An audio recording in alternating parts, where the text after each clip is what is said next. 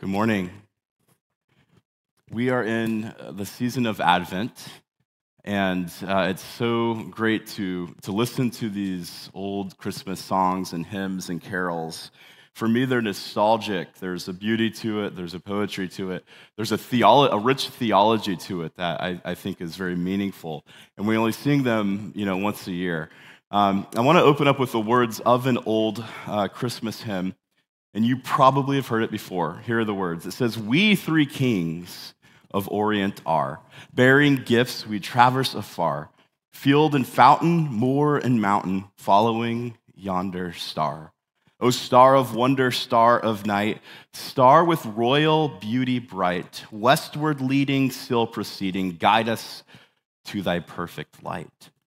These are the words written by a man named John Henry Hopkins all the way back in 1857 for a Christmas pageant in New York City. You probably didn't know this was the first American Christmas carol. So, it's hard to write new Christmas music. This is one of the good hymns that came out of our country back in New York City. And it communicates this story about the three kings, or the wise men. And I bring that up because today we're talking about the wise men, the Magi, the three kings. And we're in a series on Advent where we're looking at the characters of Christmas through the lens, looking at Jesus through the lens of these characters of Christmas. And the passage I'm going to be preaching through today, I actually had done a sermon on this passage like 3 years ago as we were going through Advent. It's in Matthew chapter 2. And it was on the Magi. And so I was like, this will be great. They come after the birth of Jesus. So I'll do this sermon the Sunday after Christmas. And, I was super excited to dive into the Magi and get ready to preach it. And then the Sunday after Christmas is like the lowest attended Sunday of the year. So there were like 40 people here. And I was like, man, I might want to do that again sometime. So maybe you were here for that. Maybe you were, part. When we were kind of splitting up the series, looking at different characters, Tyler's like, I'll take Joseph. And Elizabeth's like, I'll take Mary. And I'm like, oh, man, I guess I'm stuck with the Magi. I don't know what I'm going to talk about. But so this is a rehashed message from 3 years ago with some different spins on it. But I want us to look at Jesus through the lens of these three kings, through these wise men, the Magi. So if you want to open up to Matthew chapter 2, we'll start in verse 1. It says this: "After Jesus was born in Bethlehem in Judea, during the time of King Herod, Magi from the east came to Jerusalem and asked, 'Where is the one who has been born King of the Jews? We saw his star when it rose, and we have come to worship him.'" There's a lot going on in that opening paragraph of this story.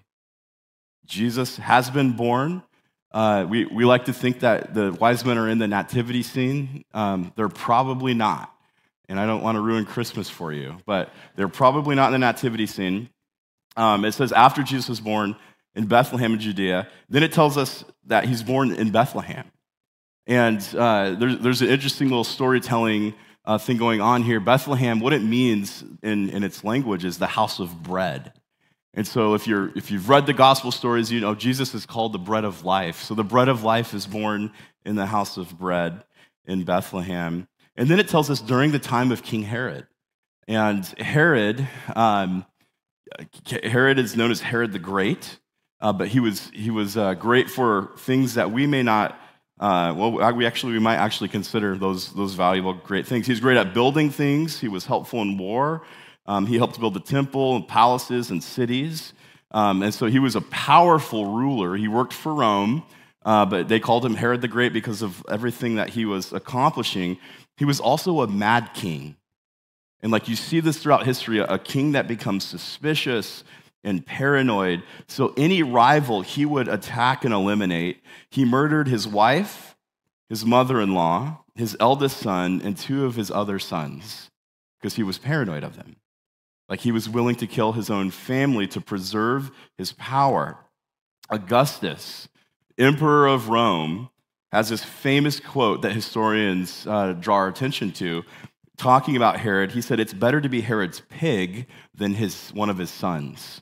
That's actually, there's like a pun there in Latin, that he made this joke. It's better to be one of Herod's pigs than his son. So he's savage, he's bitter, he has this warped nature. When he was about 70 years old, this King Herod retired to Jericho. He knew his end was coming near. He knew he was about to die. And he didn't want Jerusalem to celebrate his death. So he had a bunch of the elite Jewish people arrested. And on the day he died, he had them murdered. He had them killed as well because he wanted the whole country to mourn on the day that he died. And so this is the guy that is in power when Jesus is born. He's just a terrible ruler, and he's working for Rome, and he's trying to preserve power. So it's like, we'll read through the Christmas story and get like all warm and fuzzies. Like this is just a really crazy time to be born, and what Jesus is born into is with this guy in charge. It says that during the time of King Herod, Magi from the east came to Jerusalem. The Magi from the east, the three kings, right? Trying to understand who these people are, the Magi. There's all sorts of discussion about who they are. And even the word is difficult to translate of Magi. It's where we might get the word magician. But we know even from extra biblical sources like Herodotus, this Greek historian, that he said there were Magi that were ancient Medes from the east. And so from the east, you have like the Persians, the Babylonians, and the Medes. They were like a tribal people in the Persian Empire. They tried to overthrow the Persian government and failed, and then they became a tribe of like priests and astrologers, similar to like what the Levites were for Israel. There were these mages, these religious people that searched the stars and were considered to have wisdom. So with that, they had influence with rulers. The rulers would come to them when they had dreams, when they were looking for like oracles and prophecies. They would go to the Magi to understand what was happening. And the Magi's, they would search the heavens and tell them, hey, this is what we think is going on right now. They became instructors to the kings. And here's the thing, like with the Magi, we don't actually know how many of them arrive in this story. We think there's three, because that's what John Hopkins' song is about, for the three kings. But Scripture doesn't say how many there were. We think there might be three because they had three gifts. But that's another one of those things that we're not sure. I don't want to ruin Christmas for you. There might have been more. Some of the early church fathers sometimes thought there were 10 to 12. Others thought there were less. And then finally, some of the church fathers started to give them names. And they gave them three names, which is the reason why we think there might be three. They gave them the names Melkon and Balthazar and Casper. And Casper was a friendly Magi. So he was one of the... but they're not Jewish. They're not from God's people. They're from somewhere else.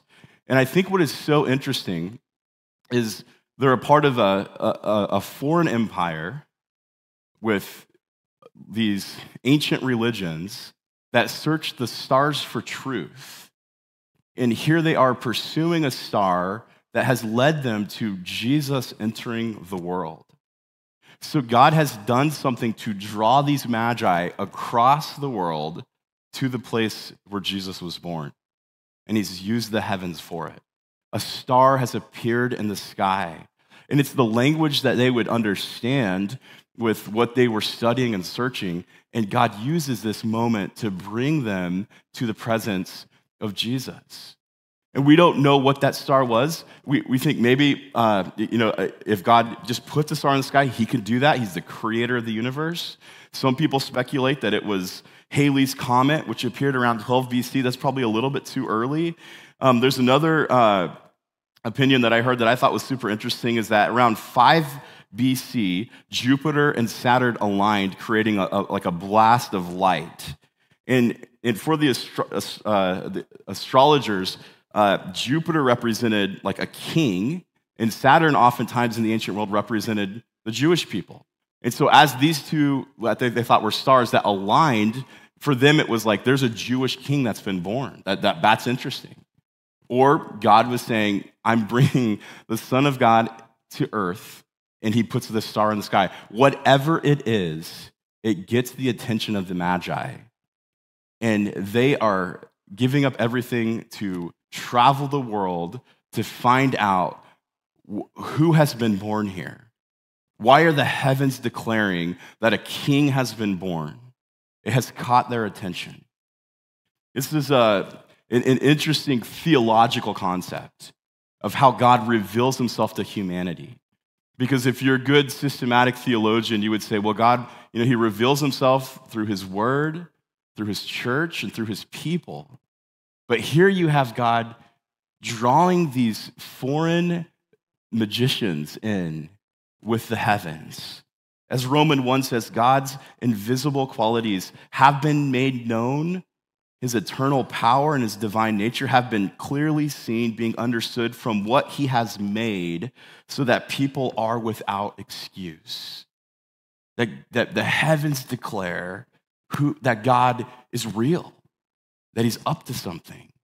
And it captures the attention of the Magi, and they travel to find it. They travel to find the birth of this king, and they long to be in his presence. Them traveling also gets Herod's attention. Verse 3 says this, when he heard this, he was disturbed. He's not excited. He's not thrilled. He's not, oh, great, the Messiah has come. It says he's disturbed, and all of Jerusalem with him. And when he had called together all the people's chief priests and teachers of the law, he asked them where the Messiah was to be born. This is probably something he should have known. In Bethlehem, in Judea, they replied, for this was what the prophet has written. And then it quotes Micah 5:2. It says, but you, Bethlehem, in the land of Judah, are by no means least among the rulers of Judah. For out of you will come a ruler who will shepherd my people Israel. And then Herod called the Magi secretly and found out from them the exact time the star had appeared. And he sent them to Bethlehem and said, go and search carefully for the child. And as soon as you find him, report to me, so that I too may go and worship him.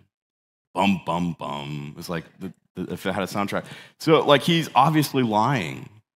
And the Magi are like picking up on this. Like this Herod the Great has called us in and invited in himself to be a part of this journey that we are seeking the Messiah, and he wants to join in with us.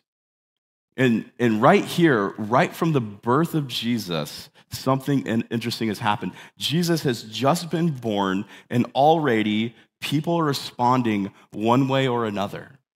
The very presence of Jesus comes into this world, and you see right here in the story two different responses. You have the Persian mystics who were drawn from across the globe to worship Jesus. And you have the king who represents the Jewish people now lying about his intentions to worship Jesus so he can get rid of Jesus. To put it another way, the Magi, they give up security, comfort, and routine. All of that is sacrificed to worship Jesus. For Herod, security, comfort, and routine are threatened because of Jesus. Right here in the story, you see a choice has to be made. What does the presence of this baby Jesus mean? And this is important because we are faced with this same choice. Who is Jesus? What does he demand of us? Is it like the Magi? We've been longing for this. We're willing to pursue it above any other thing. It breaks our routine. We chase after it. Or is it like Herod? It disrupts our lives. It feels like we want to preserve our control of everything. We are our own king. We're faced with the same decision. Verse 9 goes on to say this. After they had heard the king, they went on their way, and the star that they had seen when it rose went ahead of them until it stopped over the place where the child was. When they saw the star, they were overjoyed. And on coming to the house, they saw the child with his mother Mary, and they bowed down and they worshiped him. They opened up their treasures, and they presented him with gifts of gold and frankincense and myrrh. And having been warned in a dream not to go back to Herod, they returned to their country by another route. And this is the story of the Magi.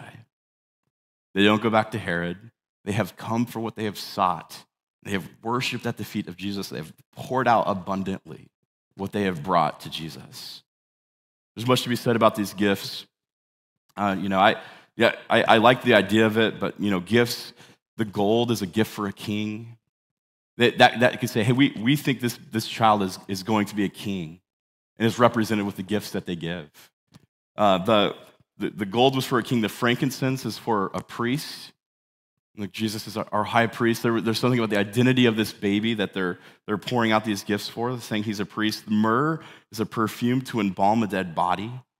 It's a gift. It's a death gift. It's a gift for someone who is going to die. There's something about the identity of Jesus. He has come to live, but also to die. That you could say that those gifts represent something. But as we think of this story of the Magi, who they were, what they were up to, what they pursued, how God got a hold of their attention, there's a couple questions that emerge from this passage.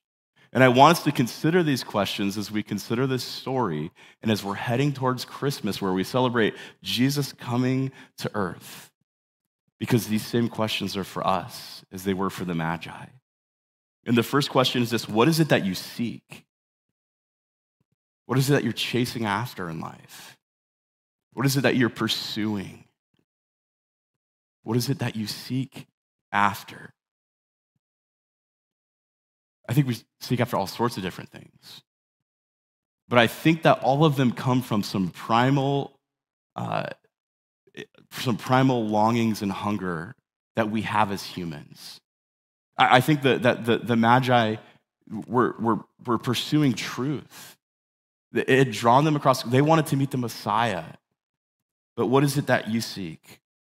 There's a covenant pastor who wrote a book called Embodying the Presence of God, and talking about what the role of the church in society. And he talks about how, like, the church needs to lean into these primal hungers from people, because the world will take those hungers and do all sorts of things with them. But as the church, what we know is the story that we have, like the wise men, the presence of Jesus fulfills what our hunger is. And these primal hungers, here's what they are. The first is this hunger for transcendence, to be a part of something that's just bigger than ourselves, to be a part of something that we have a level of awareness of the spiritual realm, of the world going on. There's something more than just what we see here and now, and there's somehow a desire to connect to those realities. That this isn't just all we see. We long for transcendent experiences, the presence of God, to have a life of transcendence, to know that we are connected with eternity. And people will pursue this in all sorts of ways. The second hunger is a hunger for community, a longing to be connected in meaningful relationships with others. And while we live in this hyper-individualism of our culture, this still continues to be a dominant hunger for us, to be connected with other people, like-minded people, to be connected with people that we love doing life with. I think this is why Christmas can be so challenging, is because that longing for community, when that breaks down, whether for dysfunction or loss, Christmas is a time where that becomes very evident in our lives. So Christmas can be a hard time for people because we have this longing to be connected with community, this hunger for it.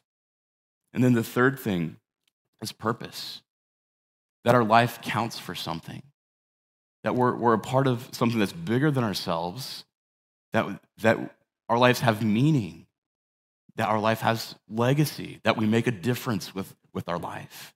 Is this primal experience. So what is it that you seek? There are these primal hungers that we have, that I think the wise men have. And I think this is why they have pursued this star across the earth, chasing after a transcendent experience, a life of purpose, to see the presence of this Messiah that has come into this world. But here's what happens. This first question, what do we seek? We also have to ask, where do we look for those things that we seek? Where is it that we look for them?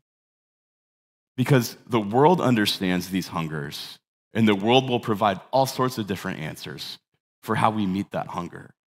Like, well, the easy thing to say is idols. We have these idols that we try to meet the things that we seek, and we'll find them in things that we idolize.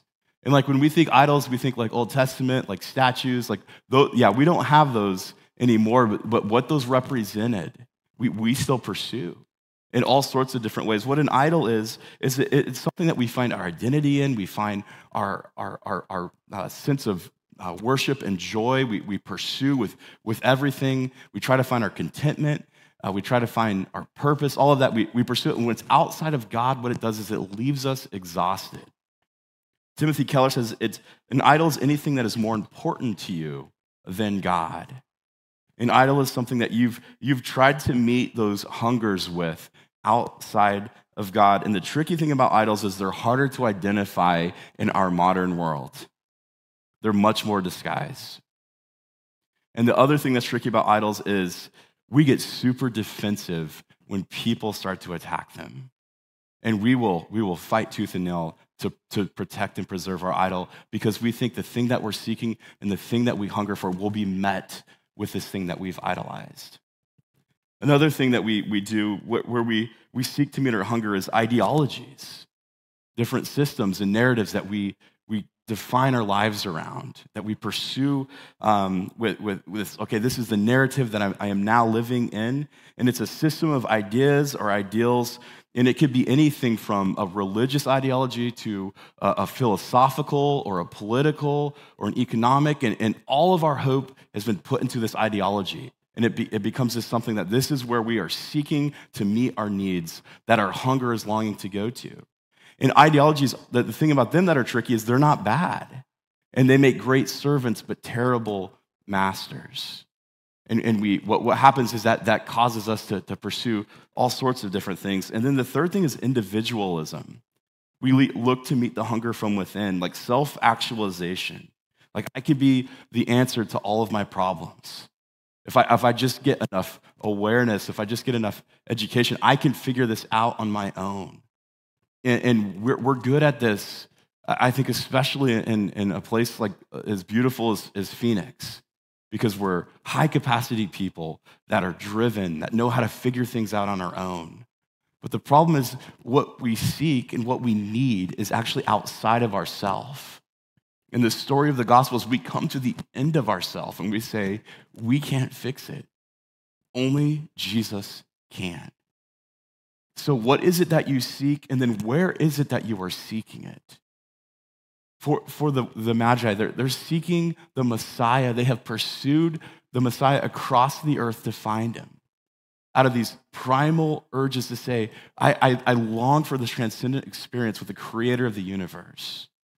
Here's what A.W. Tozer says about this. The yearning to know what cannot be known, to comprehend what is incomprehensible, to touch and to taste the unapproachable arises from the image of God in the nature of man.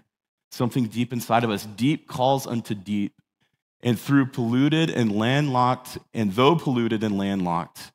by the mighty disaster theologians call the fall, sin, and brokenness, the soul senses its origin and longs to return to its source, which is God. And for the wise men, the Magi, deep calls to deep, and they are pursuing the Messiah, they are pursuing truth, and God meets them with the presence of this baby Jesus. What they have sought after, they've looked in the right place, and God has met them. Those same questions we have to wrestle with. What is it that we seek after, and where do we look? And then finally, this last question is that they come and they worship. And the question is, what is it that we give? What is it that we give in our worship?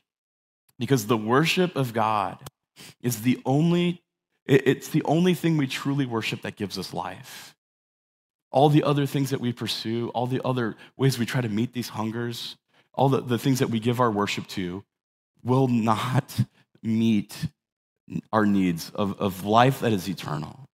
Only God gives us that type of life. And only our worship belongs to him.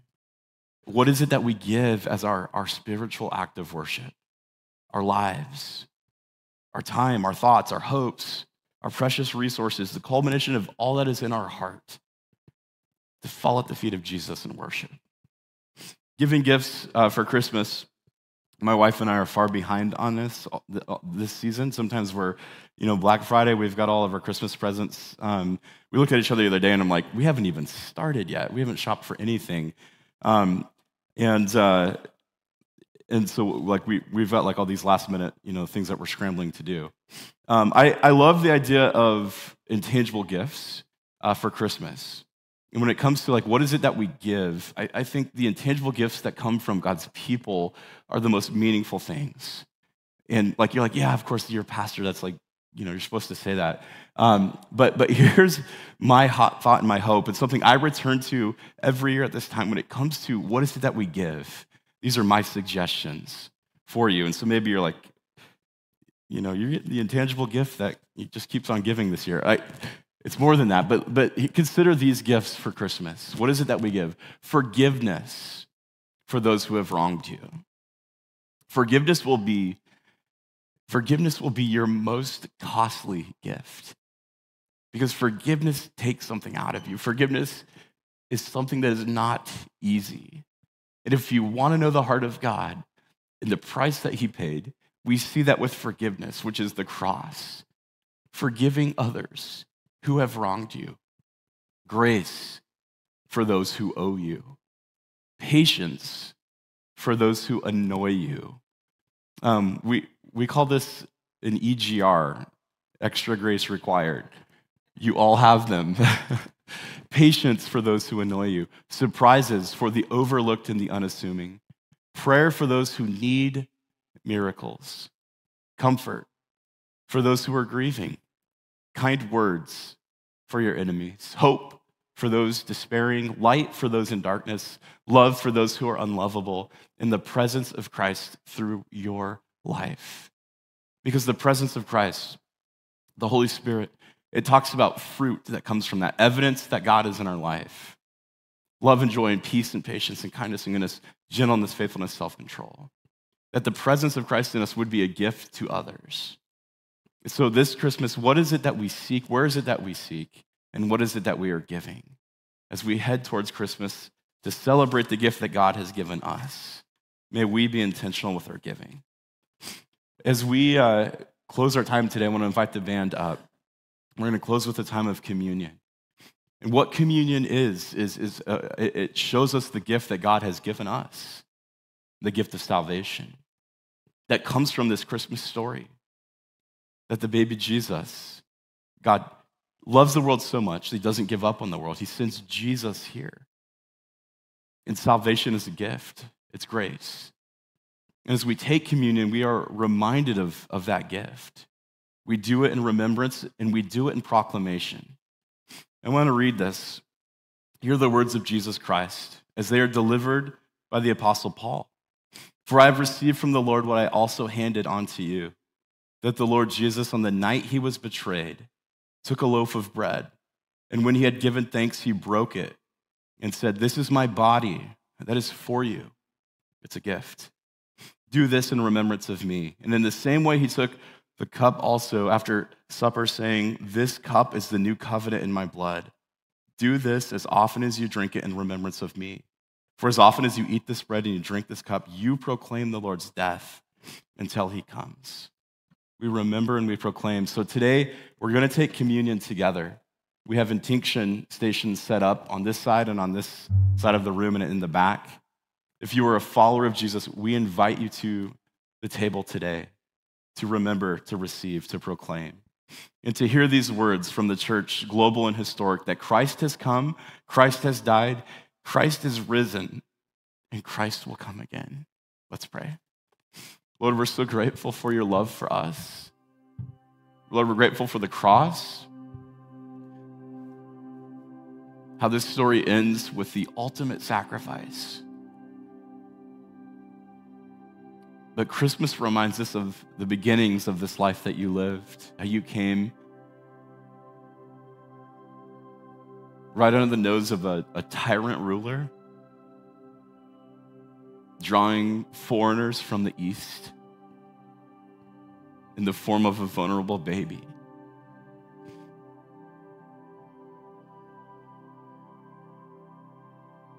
Lord, may this story just stir in our hearts a reminder of how you work in this world.